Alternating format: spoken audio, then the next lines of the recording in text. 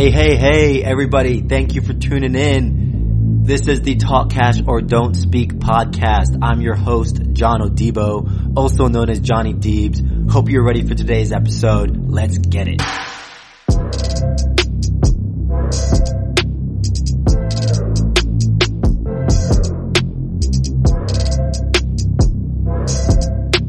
People, you are tuned into a rant-style personal finance podcast.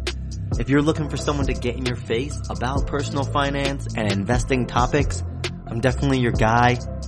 The motto on this show is Talk Cash or Don't Speak. What's going on, everybody? We got a great episode in store for you this week. Thanks for tuning in to another episode of the Talk Cash or Don't Speak podcast. And today we have as a guest Joe Marshall, who's a financial advisor out of Santa Barbara, California. And he initially kind of came onto my radar. We started talking a little bit, but I liked his background. He was making posts about personal finance on LinkedIn, and obviously caught my attention because there's not much else good going on LinkedIn. But the specificity of the advice that he was giving and the things to look out for were super relevant to my day-to-day and the things that I can relate to, working in tech and also being in sales, having like a commission job and just having some flexibility in how much you're, not flexibility, but some variance in how much you're going to make throughout the year. So those are things that stood out. And then also when you start talking about things like RSUs, restricted stock units, or things that or are shares of stock that companies give out. And there's also ISOs, there's vesting. Some of the terms you'll hear this episode, like vesting is basically the amount of time your stock or the shares that they give you need to sit before you can do anything with them. So if you have like a 4-year vesting schedule, let's say you get 100 shares over 4 years. So you will have 25 shares a year roughly, because that's how it averages out. Normally, they're going to start vesting after that first year. You'll get like 25. And then from there, again, this is typical, quarterly, you'll get an allotment. So the next year, your 25 will be split into 4 quarters. And then, you'll be getting like 6, 1 quarter, you'll get 7, but you'll get 6 every quarter. And that's the vesting schedule. That's what that's referred to as. When you actually go to do anything with these stocks, like sell them, then that is called exercising the stock options. So I'm just trying to give some background on some of the terms that we'll use in this interview. But in general, I think this is a great episode to tune into if your company gives you equity. And if your company doesn't give you equity, I still think you should listen, because I think you should be asking your company for equity. Now, when they say, oh, we don't do that, push back. Depending on the market you're in, depending on how well your company's doing, you might be missing out on a lot of upside and potential to make money, right? These shares are how you build wealth. You get cash, you spend cash. If you get stock or shares of stock and you hold on to it, that is doing a lot of the work that we're preaching on here of investing your money for you already. Then you can decide whether you need the cash and you sell the shares, or whether you get and hold the shares. And then next thing you know, you work at a company for 5 years, 10 years, you leave that company and you have a nice little nest egg. You might have $20,000, $30,000, $100,000 sitting around of that company's stock. I think for some people early in their careers, or for some people that are really getting equity, that's a really crazy thought to think about. A lot of factors go into whether you should sell the stock or not, and that's what Joe and I will cover today. So that's not what the whole episode is about. In general, he gives some really good personal finance tips. We talk about diversification, whether you sell, whether you hold on to the shares, and if your company's going public, or if it is already public, or if it's private. These are all really unique situations here. If it's private, you might be getting equity still. If you work for a private company, you can still get equity in shares, but you just don't really know what the price for those shares is. They'll give you a strike price, which is like roughly what the shares are worth. But if no one will buy it for that strike price, it's a very complex situation there, right? If you have a stock and shares of something that are $100 a share, but it's not public, you can't see what it's worth consistently. So what you'll have to do is go to a private market, and there are lots of private markets there. Or you want a IPO, which is an initial public offering, to happen, so that there is a price associated on the public market with those private shares that you have. So those are some things to keep in mind here, but I think you should be asking for stock. You should be asking for equity in your company. If you believe in the company, you should ask for equity. When you're going for job interviews, you need to be asking, do you guys offer equity to employees?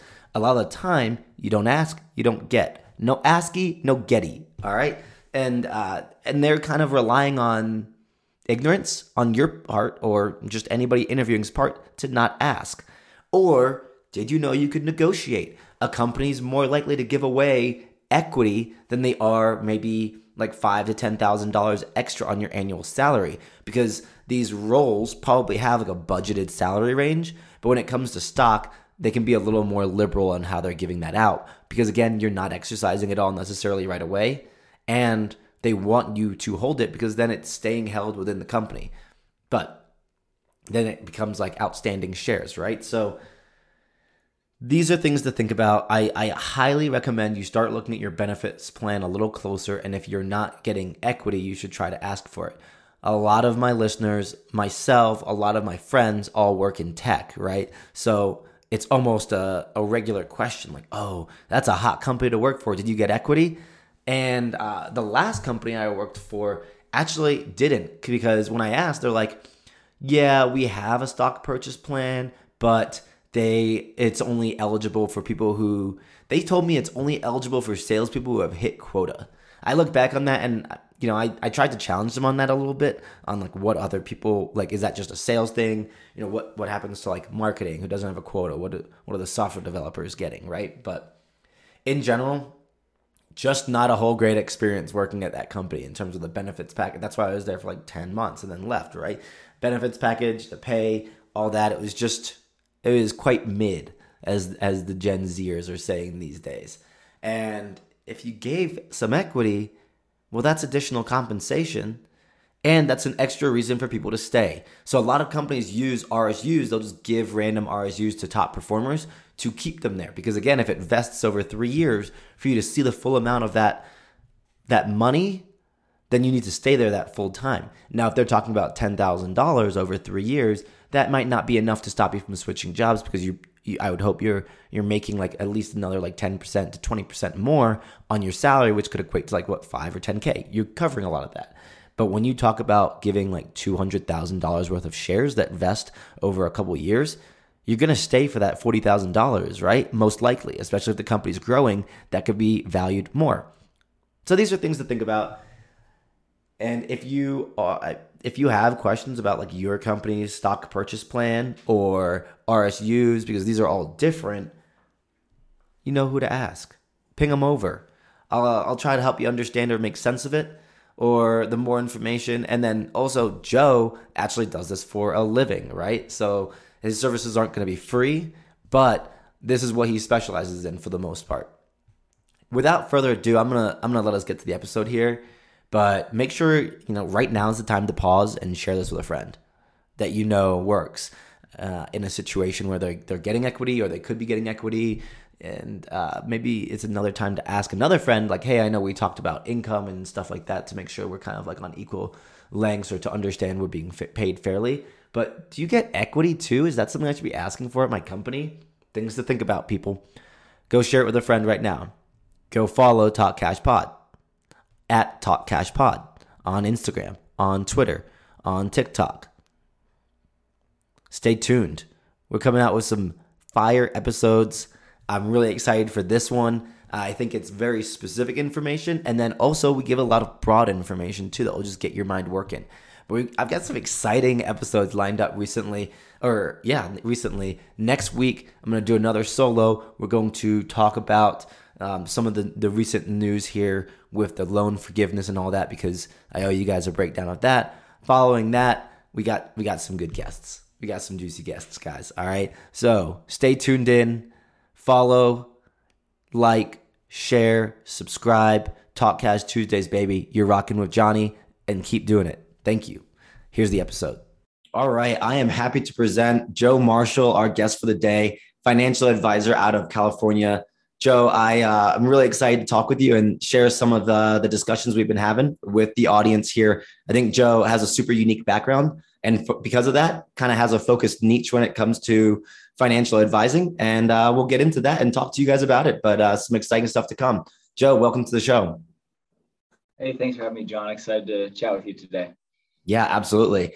Joe and I kind of found each other through LinkedIn, but his content is super relevant and focused for a lot of the people in the tech industry. And so that's kind of, I mean, that's obviously the industry that I'm in. So we kind of started talking and had some great conversations around kind of specific information that can be useful to those in the tech industry. And then also just some general good financial guidance, right? So Joe, I mean, I'd love to kind of just cover your background and how you got to financial advising. I say it's in a unique background. Joe went from finance to sales. Tell us a little bit more about that. Yeah, so yeah, kind of an atypical journey. Try to go quickly, but it's still long. So out of college, I worked in banking for a couple years. Hindsight was actually a really good job, but when you're 23, 24, can't say I had the full insight into where I was working and what opportunities it would provide. 24, I want to be doing exciting things, and instead I'm running credit analysis for companies with a bunch of 50-year-olds. And so, long story short, I decided to quit my job. I'd saved up, enough cash, not a lot, but enough cash. And so I decided to quit and travel for a year, primarily through Australia and South America. Fun. And eventually, like most good things, had to come to an end because I ran out of money. So after traveling for a year and seeing a lot of really cool places, still figured I hadn't found any place I liked more than Santa Barbara. So asked my best friend here, hey, what's the best company to work for? And he recommended Procore Technologies, which is software as a service for construction industry. And so I worked there for about 4 years, all in sales, working business development to account executive, and then really enjoyed my time there. But ultimately, I'm sure, John, you'll have some more questions we can interject, but I was trying to just give the highlights. Had the opportunity to go ahead and start my current job as a financial advisor with my business partner, Chris. Awesome. I love that. That is finance, sales, back to finance. Looking at it now, you say you kind of wish or realize you had a good job to start with. You were just kind of bored, or what makes you say that now? And then, like, do you think you'd be doing really well in that role? Like, how would that have changed your life a little bit here? Because you've kind of gone to the entrepreneurial route. I'm curious if you thought that. I mean, you probably had that spirit in you. So very different route if you just stayed with the cushy job. Yeah, I don't know if it's something I would wanted to do for a lifetime, but at the time, I don't think I realized that it was a really good, at least from a job security and pay standpoint. Not that that's everything, but if you work hard and move up, you're going to make pretty good money, never really be too concerned, and do pretty well. Probably top 5% of income earners in the U.S., if not higher. Yep. For me, coming out of college, you get the valedictorian, or you get the graduation speech, and they tell you to go change the world. And then I'm crunching spreadsheets, and I'm pretty much the youngest person in my office by 20, if not 30 years. So it's a very different work environment. Mm-hmm. And again, not as a bad thing. It gave me a lot of great skills, but not something I wanted to do forever. Yeah, that makes sense, right? The feeling of fulfillment is kind of important I think finding that balance between being practical and realizing life costs money, Yes. and then also wanting fulfillment and to just kind of make a difference in the day to day. That's a balance that's really hard to strike, and I think that's where people struggle with like their career decisions and everything there. Yeah. It I before that I briefly worked at another tech company here for about 3 months, and they brought up, oh, I can't remember what the book was exactly, but uh, they said that once kind of the basics are taken care of, like you have adequate pay for your job, the Mhm. three things most people want in a job are mastery, autonomy, and purpose. You want to be able to start Yeah. to master your craft, feel really good. Autonomy, you don't want to be micromanaged by your boss, and purpose, you want to feel like you're making a difference or working on something that matters. I like that. That's a really succinct way of putting it, but I totally agree with that there. Yeah. Yeah. So then you kind of fell into software sales. How long were you doing that? And give us a little bit of background on why you moved out of that. Yeah, so in total I was there for about a little over 4 years. Started in business development, then helped build out the enterprise business development and inside sales team, and then became mid-market sales for the last 15 months or so. So that opportunity kind of moved through a lot of the different areas of sales. Mhm. And candidly, I really liked my time there. It was a great company, great product, and fantastic people to work with. With the caveat that, hey, I also don't think this is something I want to do for 30 years. Yeah. I think any people in software sales will probably resonate with a little bit of this, but it is tough starting each quarter over at zero. Hey, had a great last quarter, hit 150% of my number, and then that next day hits and you're back at zero, and you got that pressure. The other thing I will say for me personally is I looked at who was ahead of me. The kind of potential career routes you can go. You can Mhm. either go more the individual contributor route and move up to the enterprise space, or you can try to go to the management VP director level. And kind of either way I looked at it, that wasn't something I extremely wanted for my life long term. Yeah. Yes, the promotions came with more money, which is great, but they Yeah. also came with what I saw, at least at my company, a lot more travel Yeah. and kind of a lot more stress.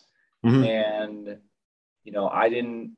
It's not that those are bad jobs. There's plenty of people I really like in those jobs, but it's just not something I wanted for me, especially because our travel was all over the United States. So it Gotcha. wasn't like, hey, I'm traveling 50 miles. It's Yeah. 500 or 3,000 miles. And you're on the road a lot. That's just not something that was attractive to me. So the way I looked at it was I'm really happy here, and Mhm. it's providing for me the life that I want outside of work. Yep. And I'm not getting crushed working 80-hour weeks.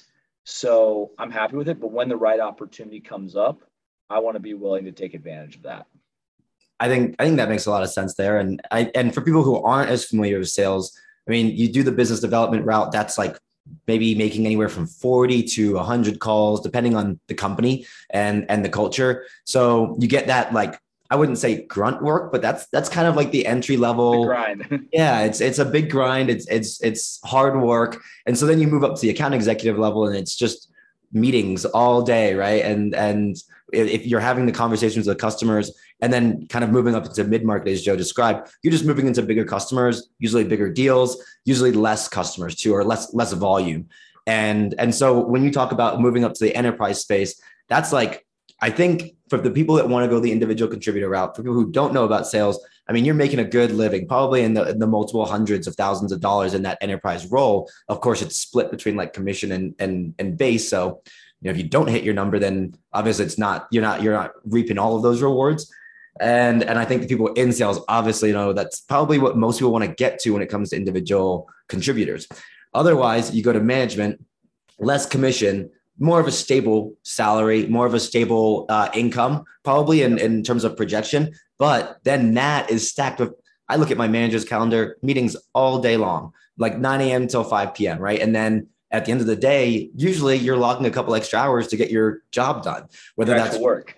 right, exactly, whether that's like reporting or getting back to your reps, supporting them with deals, emails, whatever it is, right? So I do see that as like if you just want to make money, management is a tough route to justify.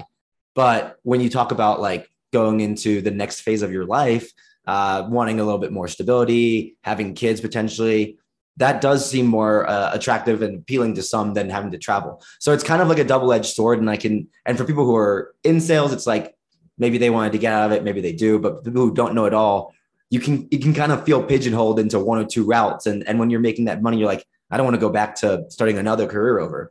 So you were waiting for the right opportunity. What was that right opportunity? It's you being an entrepreneur. Tell us more what this opportunity, how it presented itself.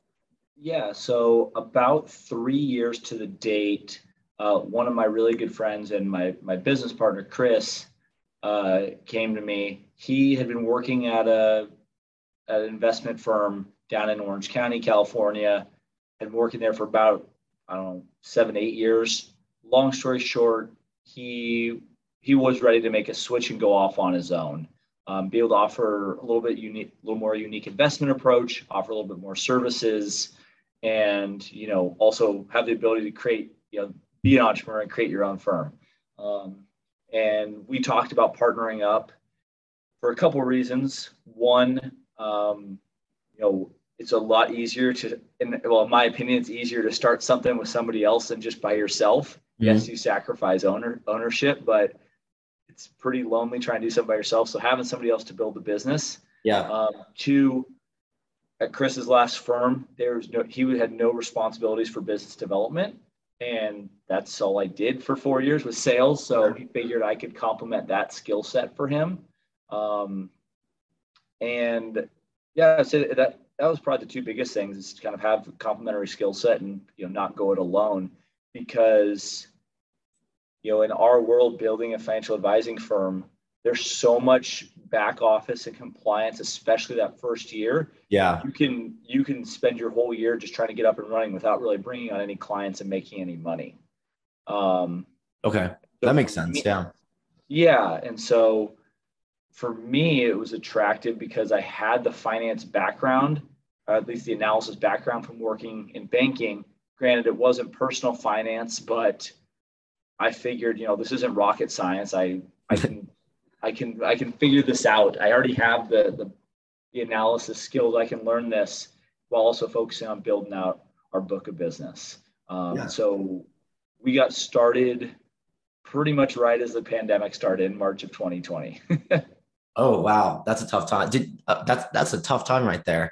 To be starting a business and then when it comes to wealth and talking about money and stuff like that too, it's like people were struggling then. I mean, some people were doing great, right, with tech stocks and such. I guess right after March, kind of Yep. when the market started running. But yeah, that's a tough time. So what kind of certifications did you even have to do to make that switch, right? You talked about some of the back end work and paperwork and such. Yeah. So for me, I had to get my Series 65, Okay. which I think is the Uniform Investment Advisor license. I'm probably butchering the name. Uh, yeah. So that's there's different. If you look into it, there's a bunch of different series that you can get. Some people will get a 7 and a 66. Mhm. I decided I'd rather take one test than two, so I just did the Sure. one for the 65. Oddly enough, I think I took the last test before, because you have to go take them in person. They're very serious. They have proctors, Okay. making sure nobody's cheating. So I think I took mine in February, and they only do them every so often. And Yeah. so I'm pretty sure, like, if I either hadn't taken it then or I hadn't passed it, it would have been months before I could have taken it again, because nobody Yeah. knew how to do that type of stuff remotely at that Who knew if point. they were scheduling them and then also Yeah. being in person and everything? Yeah. So snuck it in Cool. barely. Awesome. So that got you there. You're landed. What's and then for the people listening, what is the financial firms? Tell us the name, tell us where people can find you. Yeah. Yeah, so we are Coastal Capital Advisors. We're out here in California. There's technically another one with the same name. They're out in Louisiana. No relation, no Hmm. crossover. I think Yeah. I think they're and who they focus on is very different than us. Okay. So yeah, our website is www.coastalcapitaladvisors.com. And probably, our firm's taken a couple different routes as we built out over these first 2.5 years. but we really focus on tech professionals with equity compensation. I love that. And then on top of that, you're also posting actively on LinkedIn. Do you do other social media as well, or mainly just like LinkedIn? Pretty much LinkedIn, and then pretty decent amount of email as well, email newsletters. So Oh, nice. I do a Saturday newsletter that's specifically focused on people with equity compensation. That's pretty new. So, had topics around your RSUs vesting, how much of your company stock should you hold. I think my most recent one on Saturday was thinking about your cash flow and Okay. how I really think that's your greatest superhero or superpower, provided you use it correctly. I'm talking through different strategies there. So yeah, just all things but equity comp focused. And then typically during the week, usually on Tuesdays, we're writing something a little bit more broad based, not necessarily equity comp focused.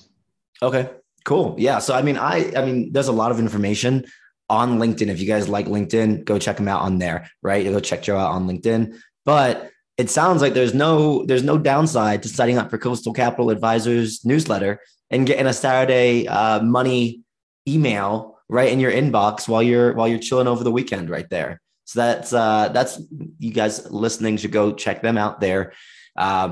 Why did you focus on people in tech with equity? Like what made that your niche? It's actually funny. I was writing a LinkedIn post that I'll post later this week on that exact topic. Starting out, we were afraid to have one specialty, and actually in a good way. Actually, in a good way, it worked out pretty well. But you don't want to say no to anybody, Yeah. which doesn't really work because you kind of say no to everybody instead. There's so many financial advisors out there. I think there's over 500,000 in the U.S. I had And no we're idea that competing number. with firms like Morgan Stanley, Edward Jones, Yeah. people they'll spend more marketing in my zip code than I'll ever spend in my lifetime, right? Like, so it's tough. So, we were nervous, but also, we didn't know who we liked doing work with. And so we took on some retirees, some business owners, some tech professionals. And what we learned over the course of the last 2 years is that we really do our best work with tech professionals. And there's a couple of reasons why. One, most of the people we work with, and really it's more like millennial tech professionals, late Okay. 20s to early 40s, Okay. because we're in the same stage of life.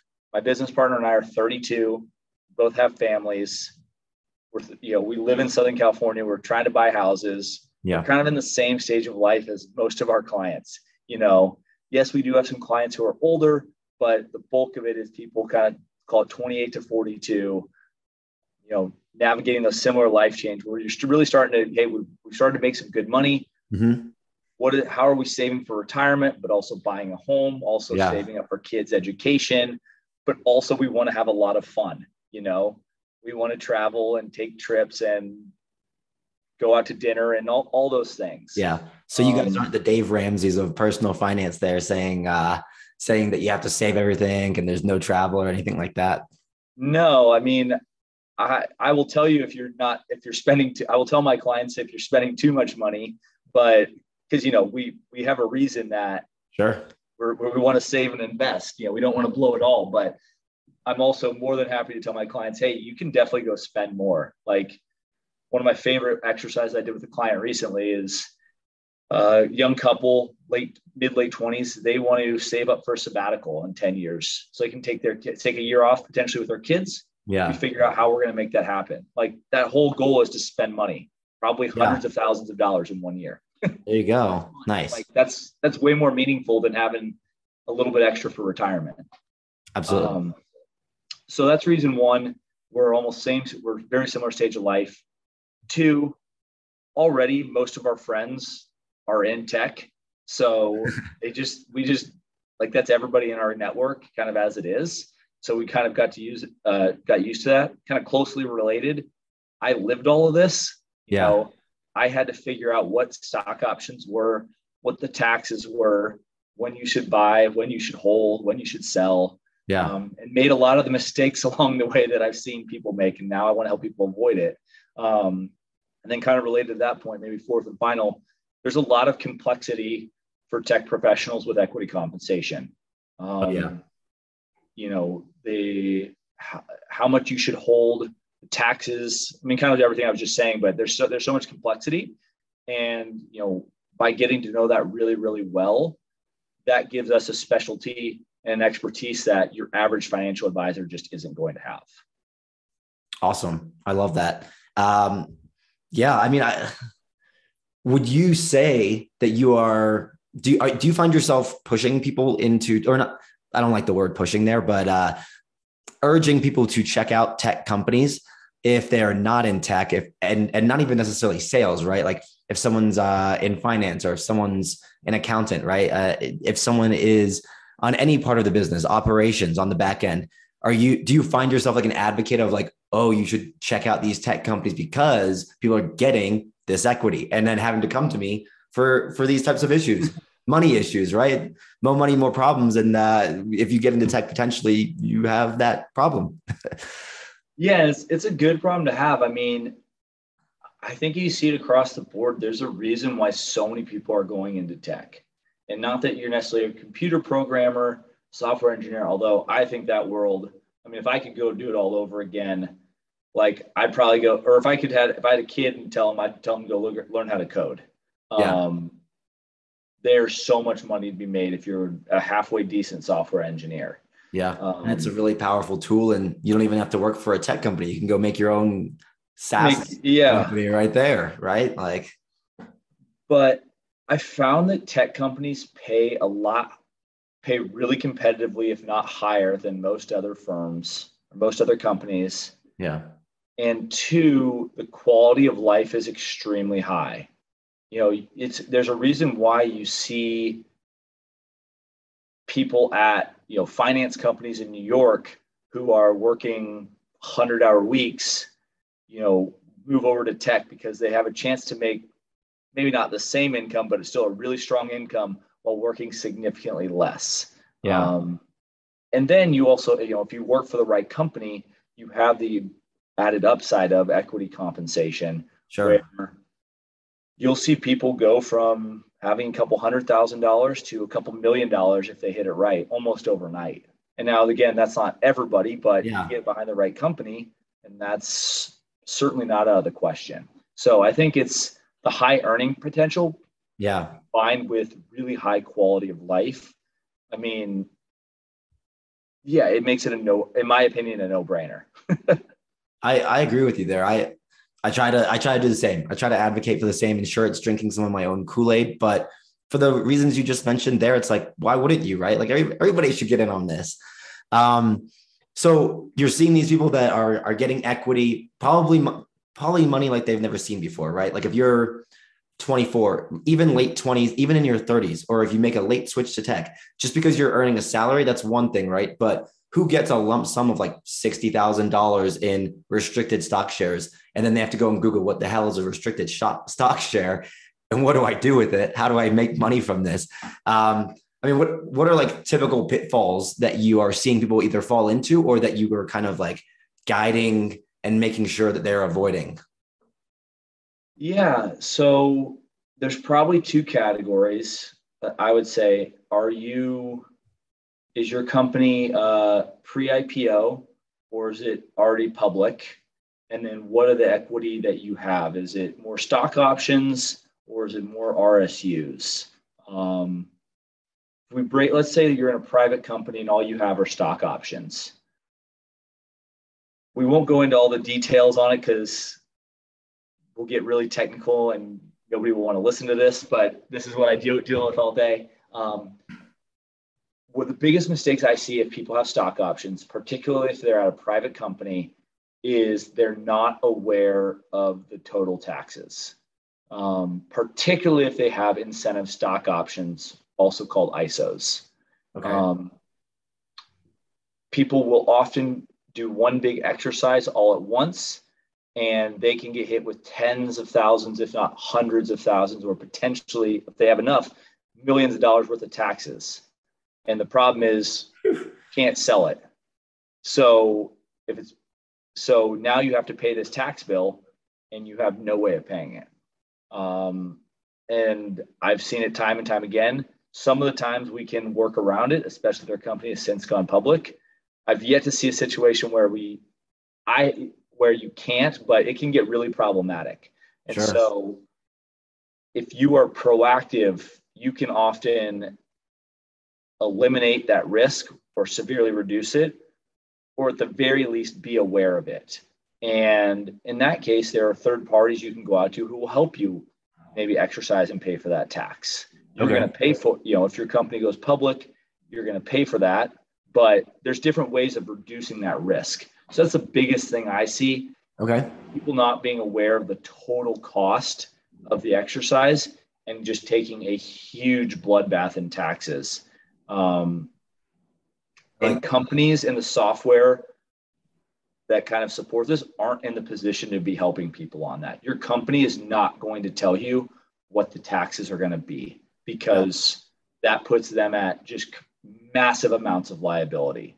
Absolutely. And so that is the biggest mistake I see right now.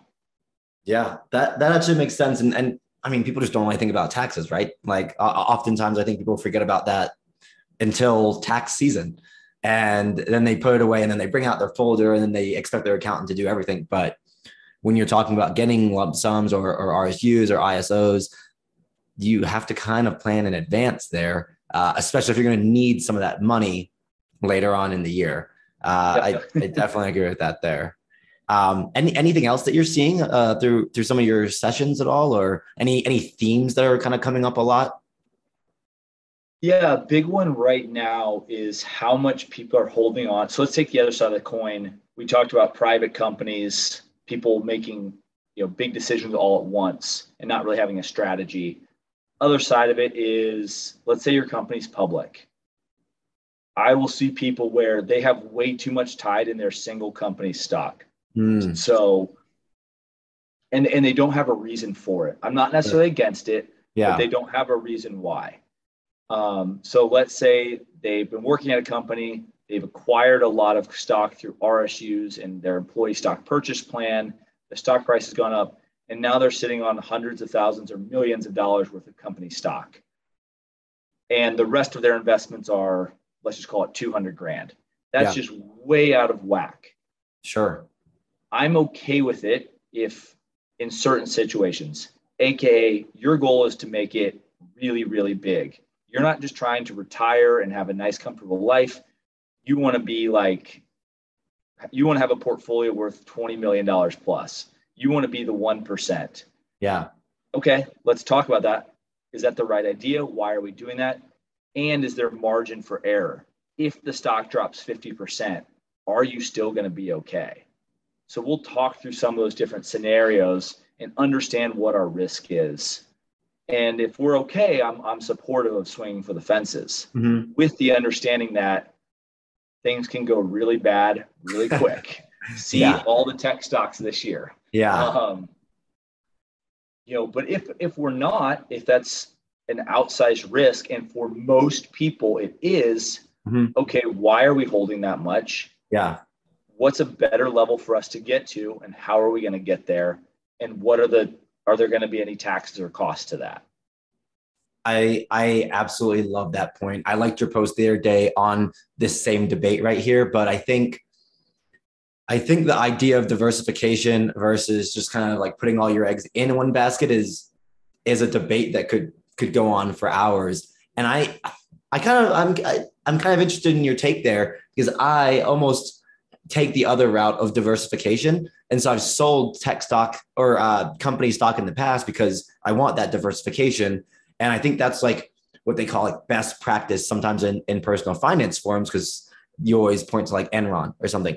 But you bring up a really good point. I am personally someone who is trying to get very, very rich. $20 million. I don't know if I can get that much, but why not? Let's go for the moon, right? So explain or maybe elaborate a little bit more on like, am I just hoping for my individual company to just take off and moon? Like if they're already public, should I maybe be trying to find the next company? Is that why someone should go try to find like all these IPOs, or what's kind of the thought process behind that? Yeah, so I think I think one, you have to feel really good about the company you work for. I can't say that without caveating it. People are wrong about their company all the time. I had a really good friend who worked at Uber, and if you've seen Uber stock, it's I'm as last time I checked, it's still below IPO price. So Yeah. you can be wrong on that all the time. But let's say you've looked at the data, you feel good about the C-suite, you feel good about the trajectory, and you think you're enjoying working there, and you feel good about where you're going. And let's say you're acquiring big amounts of RSUs, you're maxing out your employee stock purchase plan, and you want to, and you've looked at the risks and you're okay with it. Yeah. That could be one of the best ways of you hitting it big. Okay. Now, again, you have to have enough equity compensation. If you're only getting $10,000 of RSUs a year, Yeah. that company's going to have to 100x for you to hit it big. Okay. That's not super realistic. Okay. I On the love other it. hand, I looked at somebody today, one of my meetings for tomorrow. They're a software engineer at a big company. They're being paid very well. He's vesting probably $400,000 worth of RSUs a year. So yeah, if that Man. company doubles or triples, Yeah. like that Yeah. flips really quickly, really fast. So it does demand you do have to have meaningful participation. If you have Okay. one share, let's just take an extreme example. You have one share that's worth $1 and it goes to 100. Well, Yeah. you only made $99. You got to have a lot of shares for it to matter. And that's where I've seen people start to move towards smaller companies after they've been maybe a part of a bigger successful company. Yeah. They'll transition and move to a smaller company, maybe take a bigger position to get more equity and try to hit it bigger. Because yes, as what you said, John, diversification isn't often a best practice, but Jeff Bezos wouldn't be where he Right. is. 100%. Elon Musk wouldn't be where he's at. Mark Zuckerberg wouldn't be where they're at if they were selling their company stock every time they got it. They Yeah. held on, and that's why they're the richest people in the world. I like that. I agree. I think what I was looking for there is where you're like, it depends on how much equity you're getting. And I think that's such a valuable point. Maybe I just haven't seen that type of equity yet where I'm like, I'm gonna ride this to my retirement plan right here. But like, So you bring up an interesting point. This is all a personal observation. yeah, I don't know what the data would say behind it. I find that sales, because they're more typically highly compensated than other roles, sales is, from my experience, has typically gotten less equity than other positions. Marketing, software engineering, product marketing. So I think it depends on the position. Obviously, if you're early in sales, you're one of the first AE hires, you're going to yeah, get more equity. But if you're yeah. kind of later at an established company, you're not going to typically get as. I haven't seen too many sales reps getting that really, really, really meaningful equity. Thank you. Okay. That makes me feel better there and makes me feel calm. So you're a bit like a therapist there, working with people through A their little goals bit. and such. Yeah. So when we were talking the other day, that's like the first time it really clicked to me. Like I just always liked talking about money. But when we were talking, I'm like, wow, when you're doing financial advising or consulting people on their day to day, you're kind of a little bit like a therapist, but for their money, but really not even necessarily money related. You work on their goals and you're asking them broad questions about like, what do you want, right? Kids, marriage, rich, comfortable, whatever. Where do you want to live? And then you can just help them on the back end get to that money wise, or whether it's a certain number they need or a certain amount of cash flow they need. So like, yeah, that's kind of interesting there. What has your experience been around that? Yeah, I think a couple thoughts. One, like what we do isn't rocket science. Like you can Google has every answer you could possibly want. Yeah. But the problem is there's so much information. You'll go crazy trying to learn it all, or at least for most people. And most people would rather spend their free time not researching tax strategies. They'd Yeah. rather go out for a beer, play with their kids, or watch Netflix. Um, so so it's really helping people synthesize all the information. And like you said, help them work towards their goals. Yeah. So, that's probably the biggest thing I'm working with people right now outside of their equity compensation. It's how do we make sure you're saving, spending, and investing to reach your dreams? And, depending on the situation, it can be very different. Somebody who's 45 and about to put kids in college, but also really Yeah. thinking about retiring, is going to be saving and investing very differently than somebody who's 30, just got married, and is looking to buy their house for the first time. Absolutely. Um, and I don't know if it's just, well, I'm in Southern California, but a lot of people we work with live in very high cost of living states. Sure. Colorado, California, New York, where Maybe for a that's a lot of tech people, thing too. yeah, it is a tech thing. And, at least in California, like, it's not unrealistic for people to have $1 million first time house. Yeah. Where I live in Santa Barbara, I don't even think about anything under a million. So, and at that point, if you're doing the traditional 20% down, you're looking at a 200 grand down payment before you even think about closing costs, fees, taxes, etc.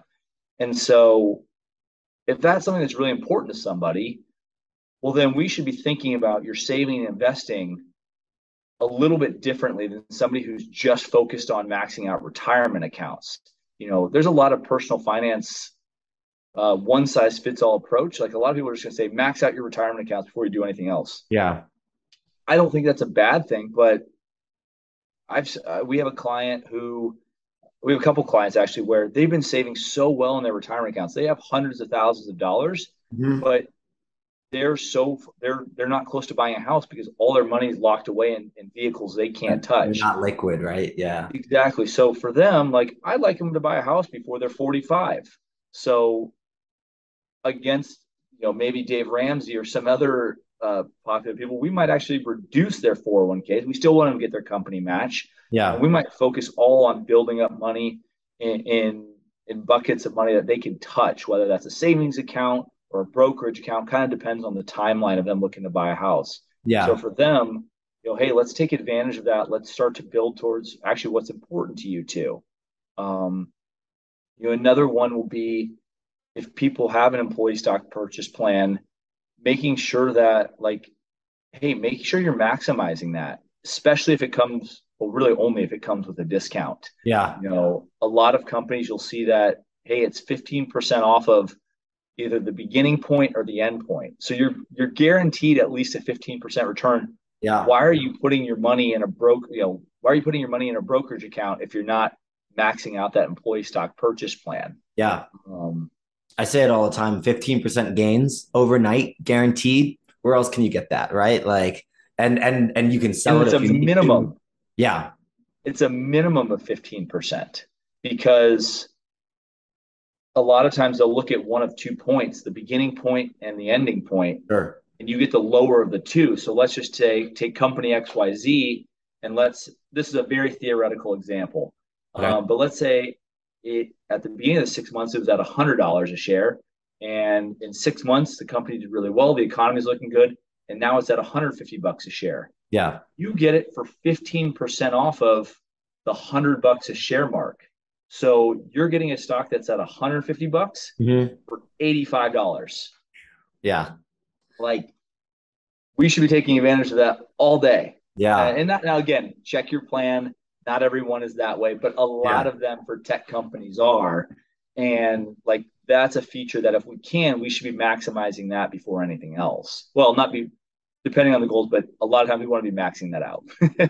Absolutely. And the nice thing for people that are listening that are not in tech, don't feel left out. If your company is public, there's a very good chance they have a stock purchase Yes. plan. ESPP, also employee stock purchase plan. There are other names for it too. But you can probably, I think they have like buyback programs and such like that too. But you can probably find a way to buy some company stock. The discount matters, obviously, right? But even if you're not, I'm sure there's some reason or some incentive that your company will give you to buy some stock. It behooves them, and it keeps you around, and it makes you feel more entitled, or not entitled, I guess, but more fulfilled with your job and more connected with your company. So I think if you work for a publicly traded company, you need to look into potentially getting a stock plan, or maybe you go recommend it if they don't have that now too. Like, I would love to work for a company sometime and be like, well, actually, I was going to do it at Okta, but like try to like be the ambassador for like benefits program or something like that. One Mhm. thing I want to push for now is like a fitness or a wellness program there because like getting $500 or $1,000 or $50 a month, whatever it is, but like I don't know. I'm super passionate about fitness, and if you can put financial incentives and fitness together, then I'm all for that. But yeah, Yeah, and there in every company, has different. You really need to understand your benefits because that's something I see people not take advantage of. You know, if depending on your health plan, can you be taking advantage of an HSA or an mm, FSA? great point. They're both no brainers because you're going to spend something on health expenses, contacts, glasses, sunscreen. I mean, even if it's a $500 a year, there's probably a tax benefit to taking advantage of one of those programs. Yeah, Some companies like Okta offer an after-tax 401k for high earners. That can make a lot of sense. So there's all these different benefits, yeah. and a lot of times people aren't taking advantage of everything their company offers. Absolutely. And I think we just nailed it, right? Like it's personal. That's why they call it personal finance. You got to map out your goals. And that's one of the benefits of working with a financial advisor. They will not give you one size fits all advice like Google. They can customize a plan directly to your life. And then next thing you know, you just do what Joe tells you. Is that how it works when you work with customers? Are you just like, let's set your goals, let's do some back and forth, and then eventually I'll just tell you where to put your money in terms of like vehicles or Yeah, so it depends. I mean, we have clients. We kind of have two types of clients. One who hire us for everything, both financial planning and investing, and we have some clients who hire us just for the advice side, just for the planning side. They either they typically want to manage their investments themselves, okay. and that's totally okay. There's times when our investment philosophy doesn't match with what people are looking for, but they Hmm. still want the expertise on the advice side. Um, so for us, we'll start. I kind of think of it in three phases. So first is when people are evaluating us as a firm, we Yeah. do an initial 25-minute call. Are you a fit? Basically, are what you're looking for match our expertise Hmm. and understanding the pricing, making sure that you think that's at least in the realm of what you'd be okay paying for. Um, if not, that's totally okay. I'll give people recommendations of what might be a better fit for them. Okay. Um, Nice. and the way I like to think of it is like you want to make sure you're going the right place. If you need a foot surgeon, you don't want to go to a heart doctor. There's different expertises. Yeah. And then from there, I'll get some data on my clients or on the prospects, try to understand their equity compensation, their tax picture, their other investments, a couple other documents. And then we'll have about an hour-long strategy session where we'll talk through, this isn't necessarily the final be-all, end-all recommendation, but Yeah. here's some initial observations and findings and things that we can work on out of the gate. Okay. From there, I step aside and say, hey, take some time to think over this. And if not, no harm, no foul. Wish you the best of luck. If not, let's look to work together. Um, and then from there, we go into implementation, typically 3 to 6 months, where we're trying to hit all the big items. Okay. Implementing investment recommendations, exercising stock options, selling stock, whatever it is. That's the hard part with implementation. Yeah. Everybody looks so completely different, but it's typically how do we take care of the big ones? Um, Get the and then foundation right and then yeah, like let's build. make sure, yeah, we're making and the time typically it'll be about once a month, but I have clients who leave a company and they have 90 days to exercise stock options. Well, we're going to probably meet more than 3 times in 3 months. We're probably going to meet every week for 2 months to figure out everything we need to do. So it can Yeah. be really intensive up front, but we have to, like, we're working against a deadline. Um, and then when once kind of people transition through an implementation, we have kind of a yearly flow we go through, meeting with clients twice a year, beginning of the year to kind of plan out the year, towards the end of the year to kind of make any last end moves, and then a lot of updates in between on different areas like estate planning, taxes, insurance, investments, kind of covering all the areas of financial planning. Okay. Awesome. That's super helpful to understand what it looks like in building out these programs. When you go about like pricing, then is it typically like flat fee? Is it monthly? Is it percentage of net worth? Like how does you even go about pricing your services? Yeah, this is something that's always evolving. Pretty simply for clients where we manage their money, if they have over $250,000 of investments, we charge a percentage of assets under management. Okay. Um, and the more we manage, the lower that percentage is over time. Oh, cool. Okay. But and then financial planning is included. Right. If we don't manage any money, we charge a quarterly financial planning fee. Okay.